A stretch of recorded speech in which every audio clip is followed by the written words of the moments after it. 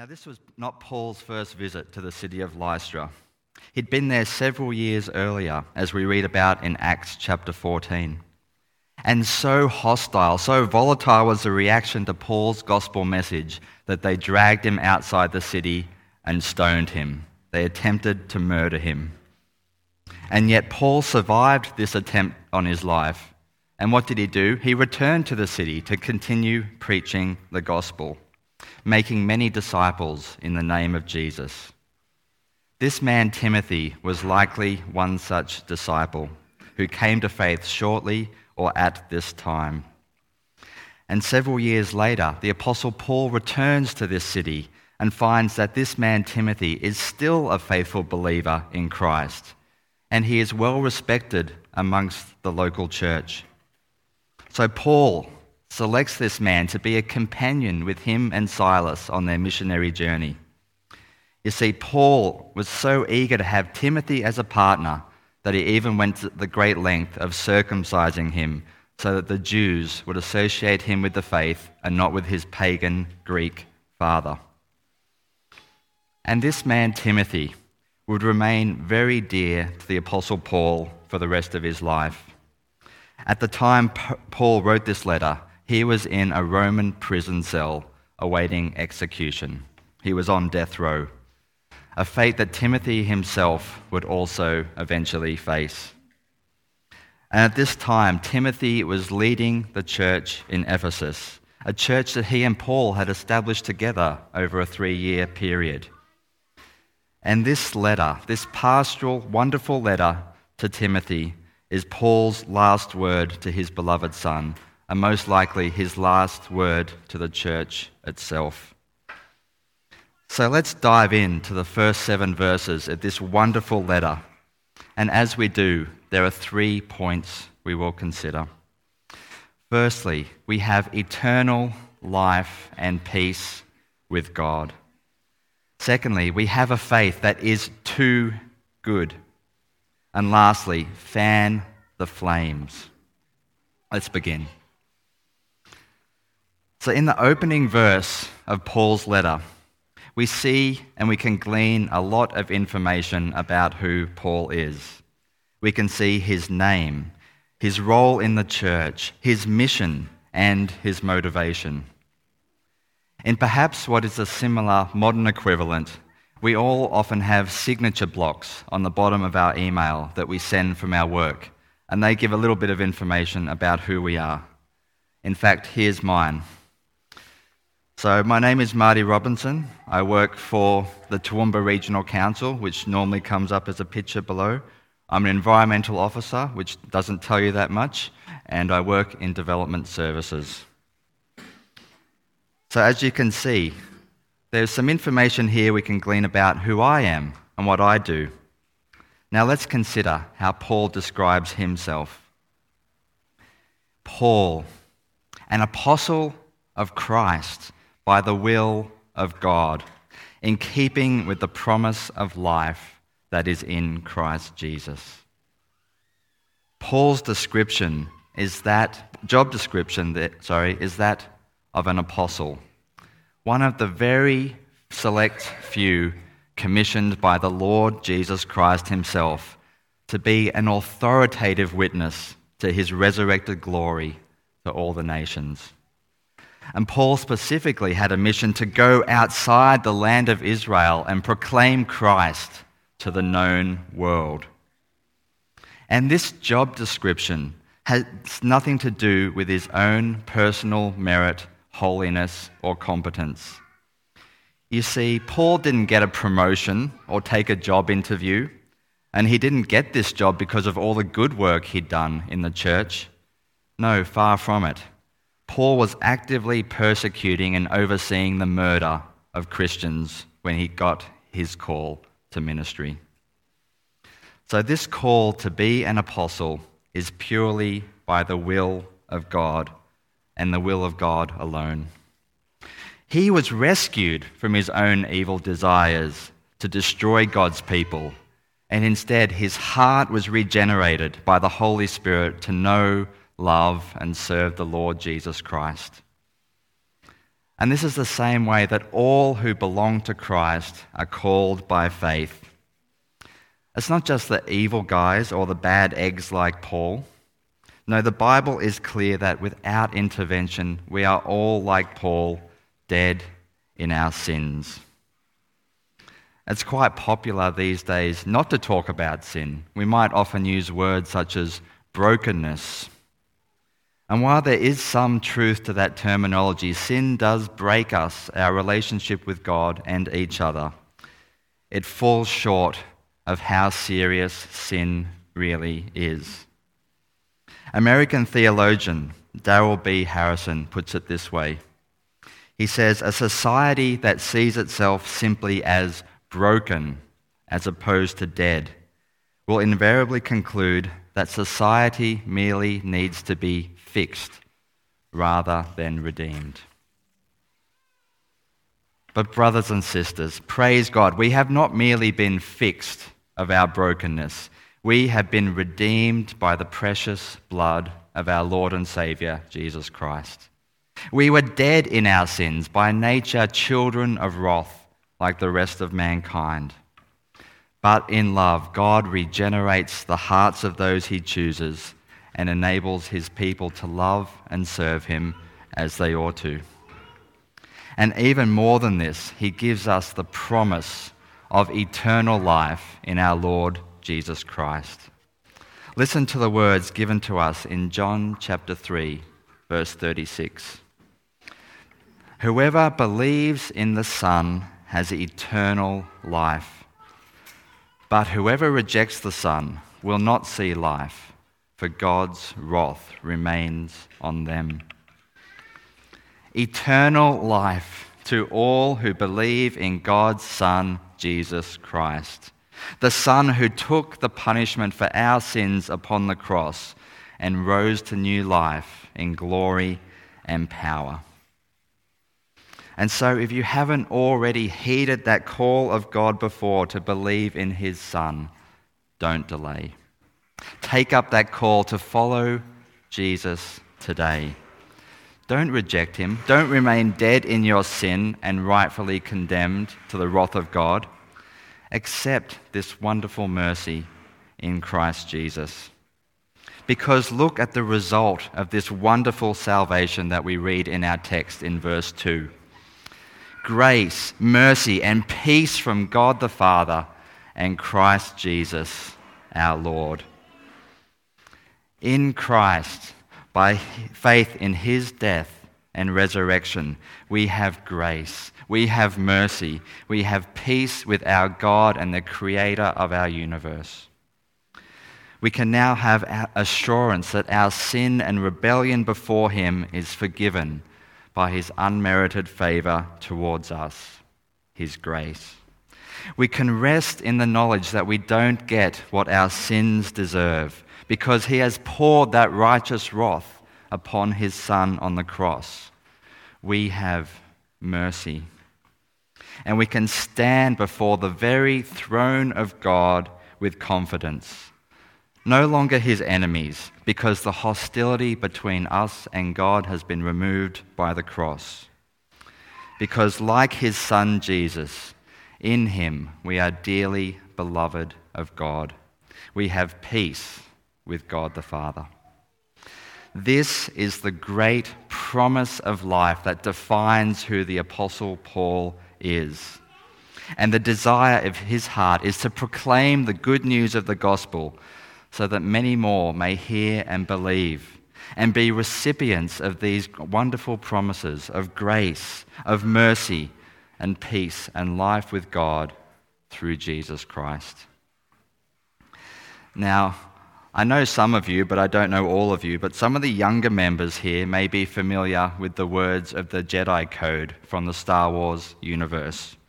Now, the Jedi were guardians of peace and justice in the galaxy. And they had this code which governed their conduct and how they saw the universe.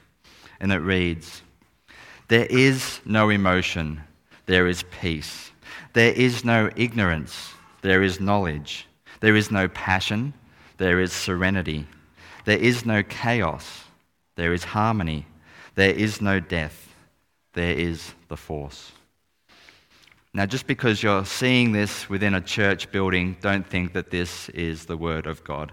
George Lucas himself said that Star Wars catered to people of all different faiths, but this is not God's word.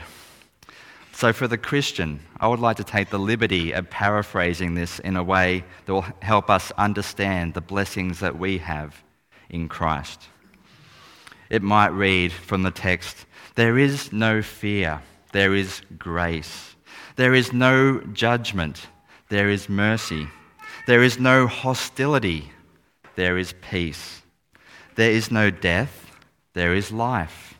For all the promises of God are fulfilled in Christ." And this brings us to our second point this morning, a faith that is too good. Now, brothers and sisters, those who know the Lord, we know that the gospel of Jesus really is good news. In fact, it is too good. And I mean that in at least two ways this morning. You see, the first is the news that we can have peace with God through the gospel is so marvelous that it seems almost too good to be true. But it is true, and it's confirmed in the death and resurrection of our Lord Jesus Christ.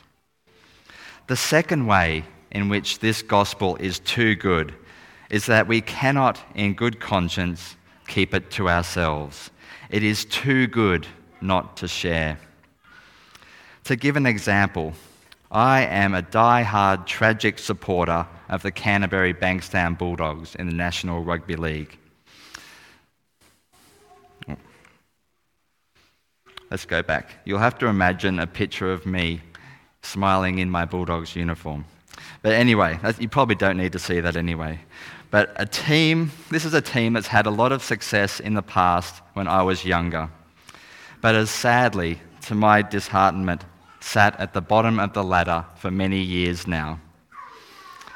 And so on the very rare occasion when my team wins a game, and I do mean rare, I'm overjoyed. I'm sitting in my couch and I run to the other side of the house and I tell Susie, who's doing something completely different because she doesn't care, and I share my jubilation. And when she doesn't care, I ring my dad, I ring my best friends and tell them, we actually won a game. How good is that?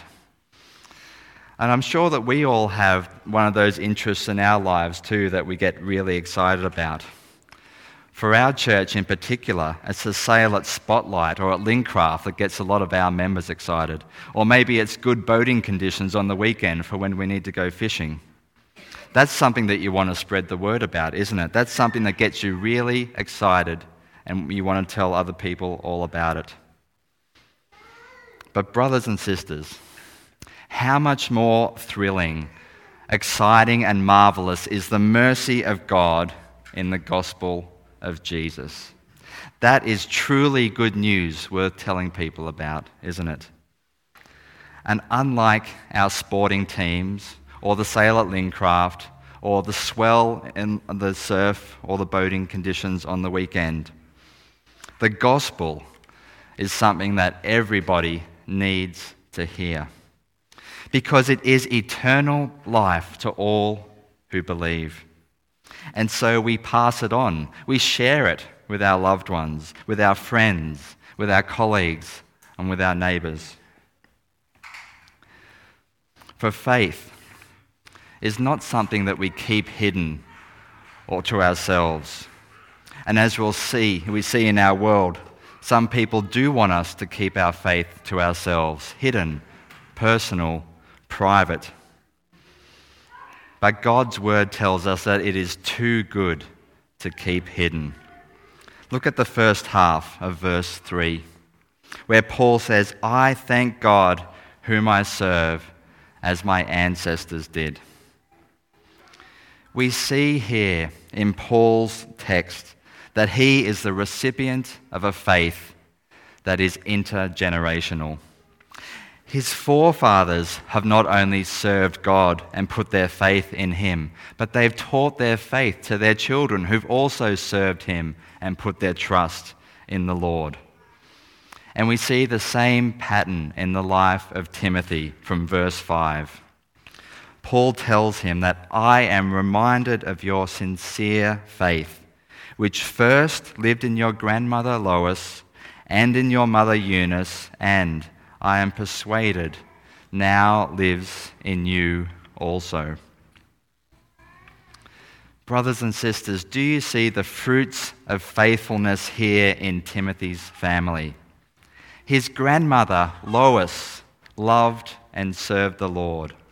She taught her daughter, Eunice, to do likewise. And Eunice, despite having an unbelieving pagan husband, taught and mentored her son Timothy in the faith. These great women lived in humble obedience to God's word in the Scriptures. They taught their children about the Lord as it was commanded to them from the law of Moses. These commandments that I give to you today are to be on your hearts. Impress them on your children. Talk about them when you sit at home and when you walk along the road, when you lie down and when you get up. You see, by the time Timothy was a man, he was so well taught in the Scriptures that he immediately recognized this Christ that Paul proclaimed as the promised Messiah of God's people. He became a disciple and follower of Jesus himself. And you see here in the text, brothers and sisters, that the best legacy we can possibly leave the next generation is the knowledge of God and his mercy to us in the Lord Jesus Christ. You see, this is the only legacy that will truly last, because through knowing Jesus, you gain eternal life in him. Listen to the words of the American preacher Costi Hinn on this subject. Now, some people may recognize that name Hinn. Costi is the nephew of the infamous Benny Hinn, the false teacher. And Costi himself was a supporter of his uncle's ministry in his younger years. But he came to a saving faith in Christ himself and now leads a flourishing ministry titled For the Gospel that is committed to the truth about God as revealed in his word. He makes this statement about the core mission of Christian parents. Costi said this as he challenged the church on American Father's Day. He said, "Fathers can teach their sons how to excel in business, invest in Bitcoin, and play baseball. Yet if they fail to teach them the Bible, they have not equipped them to succeed in what matters most on earth and in eternity." That is quite a challenge that he's laying down, isn't it? But this is not new teaching. This command has already been in Scripture. It has already been commanded. It has always been commanded. And yet, if you're not a parent, don't think that this gets you off the hook either, because this mandate goes even beyond our blood relatives to the covenant people of God. Let's take a look deeper at the first half of verse 2. Here Paul writes, "To Timothy, my dear son." Do you see that intimacy between Timothy and Paul? My dear son, he calls Timothy. Despite not being physically related to one another, Paul views Timothy as a son to him in the Lord, in the same way a father would see his own flesh and blood. And this is one of the glorious results of being part of the body of Christ, the church, that we are all united together as a spiritual family in and through the Lord Jesus Christ. And so the mandate to teach, disciple, and equip each other goes beyond our own household, beyond our own flesh and blood, to the spiritual household of the church.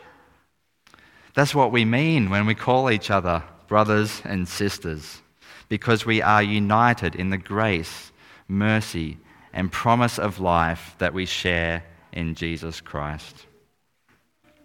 Therefore, in love, we pray constantly for one another, that God may mature us and we may rejoice together in what Christ has done for us.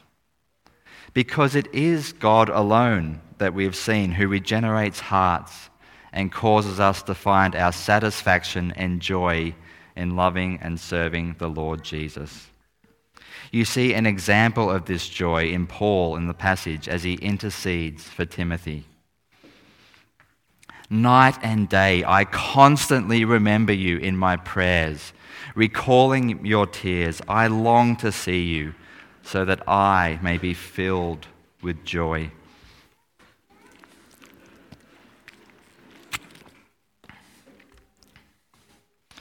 Brothers and sisters, this is at the heart of Christian discipleship. Not just sharing God's word with one another, but maintaining faithful and consistent prayer for each other in all seasons. Trusting that God will continue and complete the work within each and every one of us. Trusting God to do the work. You see, Paul in this instance knows the grief that Timothy is experiencing, being separated from himself, his spiritual father in the faith. And so in love, he pours out himself in prayer to God, our Father in heaven, that Timothy would not only maintain his faith in the Lord, but grow in his faith and mature and bear fruit. And notice too that it is in Timothy's growing faith and maturity that Paul finds his greatest joy. And many of us can relate to this when we see other believers, our brothers and sisters around us, becoming more mature in their faith and love of Jesus, more knowledgeable of God's word, more zealous and loving in their service. And we see that in the body of believers here in this church, many generations of families loving and serving the Lord together. Therefore, the challenge from this text is to keep loving and serving the Lord together and commit one another to prayer, so that our Heavenly Father may be growing all of us in love and faithfulness to our Lord Jesus. Brothers and sisters, this promised life in the gospel is too good to simply keep to ourselves, to our own personal lives, or even within our own household. We must seek to spread the gospel so that God's word may spread and bear fruit, and so that we may be filled with joy together with what God is doing. And this brings us to our final point from the text: fanning the flames. Now, one of the great blessings of belonging to Jesus is that we are not left alone in this world to serve the Lord in our own strength. Because every believer, I repeat, every believer has been given the gift of the Holy Spirit, God Himself dwelling within us. Now, the Holy Spirit is active in the life of the believer in many ways. And one of the ways the Holy Spirit acts amongst us is to lavish the body of Christ with spiritual gifts. These gifts are endless, but they include teaching, encouraging, wisdom, hospitality, discernment, speaking in tongues, interpretation of tongues, serving, showing mercy, administration, and the list goes on and on. We find these gifts scattered throughout Paul's letters in the New Testament. One such example is in 1 Corinthians chapter 12. And we're going to look at the preface to this list, where Paul outlines the purpose of the spiritual gifts that God lavishes amongst us. He writes, "There are different kinds of gifts, but the same Spirit distributes them. There are different kinds of service, but the same Lord. There are different kinds of working, but in all of them and in everyone it is the same God at work. Now to each one the manifestation of the Spirit is given for the common good." You see, brothers and sisters in Christ, we are all given different spiritual gifts, but they are all given by the same God, the same Spirit, for the same purpose. And that purpose is the common good, the building of God's church. And none of these gifts are redundant either. Paul goes on to say that each member of the body makes a vital contribution to the life of the church. We all need each other and our gifts for the body of Christ to grow and mature. So how does this relate to today's passage, you may ask? Well, look at verse 6. Paul writes to Timothy, "For this reason, I remind you to fan into flame the gift of God, which is in you through the laying on of my hands." Fan into flame your gift, Paul instructs Timothy. You see, Paul and the elders of the church have recognized your spiritual gifting and set you apart to be a leader, an evangelist within God's church. Paul has already told Timothy this same command in chapter 4 of his first letter. And the command is not just to Timothy, but to all believers, to all of us. The command is not to neglect the calling and gifting that God has placed on your life. He wants us to use our gifts, give them oxygen, set them ablaze. Now, this next illustration, some of you may have first-hand experience of. Because last time I was amongst this community was at the family camp. And on the Saturday night, we had a bit of a problem with the campfire. You see, the way the fire pit was designed was that there was a circle of bricks about 1/2 metre in diameter and about 1/2 metre tall. And inside this circle, there was a layer of corrugated iron. So there was no way for air to get in. So to get this fire going, we had to quite literally fan the flames with a foil tray that we had on hand in the kitchen. And some of you may remember better than others, but I remember that this process took the better part of about 45 minutes. Fanning the flame, taking turns to get the fire high enough so that the flame could receive oxygen and burn of its own accord. And in the same way, brothers and sisters, our spiritual gifts are at risk of smouldering and being ineffective if we neglect them, if we don't give them the oxygen that they need to burn brightly. If we neglect to use them, if we neglect to develop and mature these gifts that God has blessed us with. Because you see, we are all given unique and amazing spiritual gifts through the same God, the same Spirit, for the same purpose. Yours will be different to Timothy's. Yours will be different to the person sitting next to you this morning. But they are all indispensable to the life of the church. So therefore, whatever your gifts are, fan them into flames. Use them regularly for the common good of God's people and the building of his kingdom here on earth. Because look at the results of what occurs when we fan into flame our gifts. Paul writes, "For the Spirit God gave us does not make us timid, but gives us power, love, and self-discipline." You see, the same Spirit that God has given to all believers is the same Spirit that enables us to overcome our fears. The same Spirit that empowers us to serve the Lord and helps us to live self-disciplined lives to God's glory. And I'll repeat it again. This Holy Spirit dwells within everyone who puts their faith in the gospel of Jesus. So be encouraged to serve with boldness, knowing that God has equipped us with everything that we need through his Holy Spirit. And when we continue with the next sermon in this letter, we'll look specifically at the power of God's Spirit in proclaiming the gospel to the world.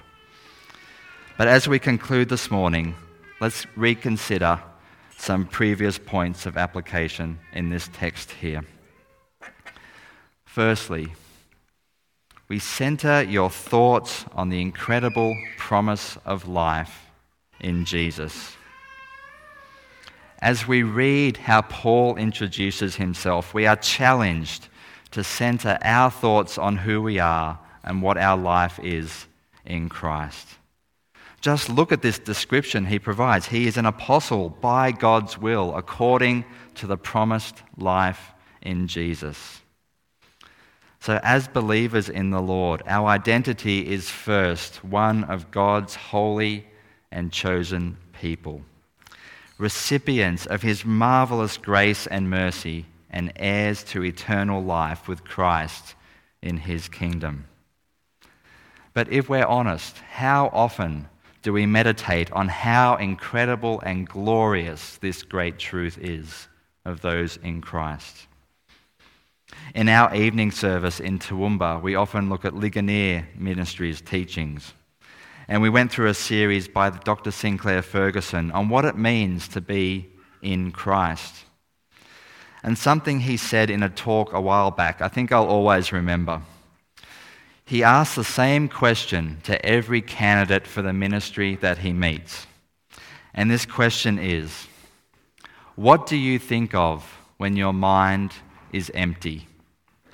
Or in other words, what really motivates the desires and thoughts in your heart?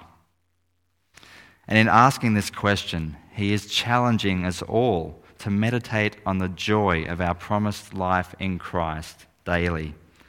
Not to allow ourselves to become so distracted by the world around us that we never think about Jesus except on Sunday or in our home groups or daily devotions.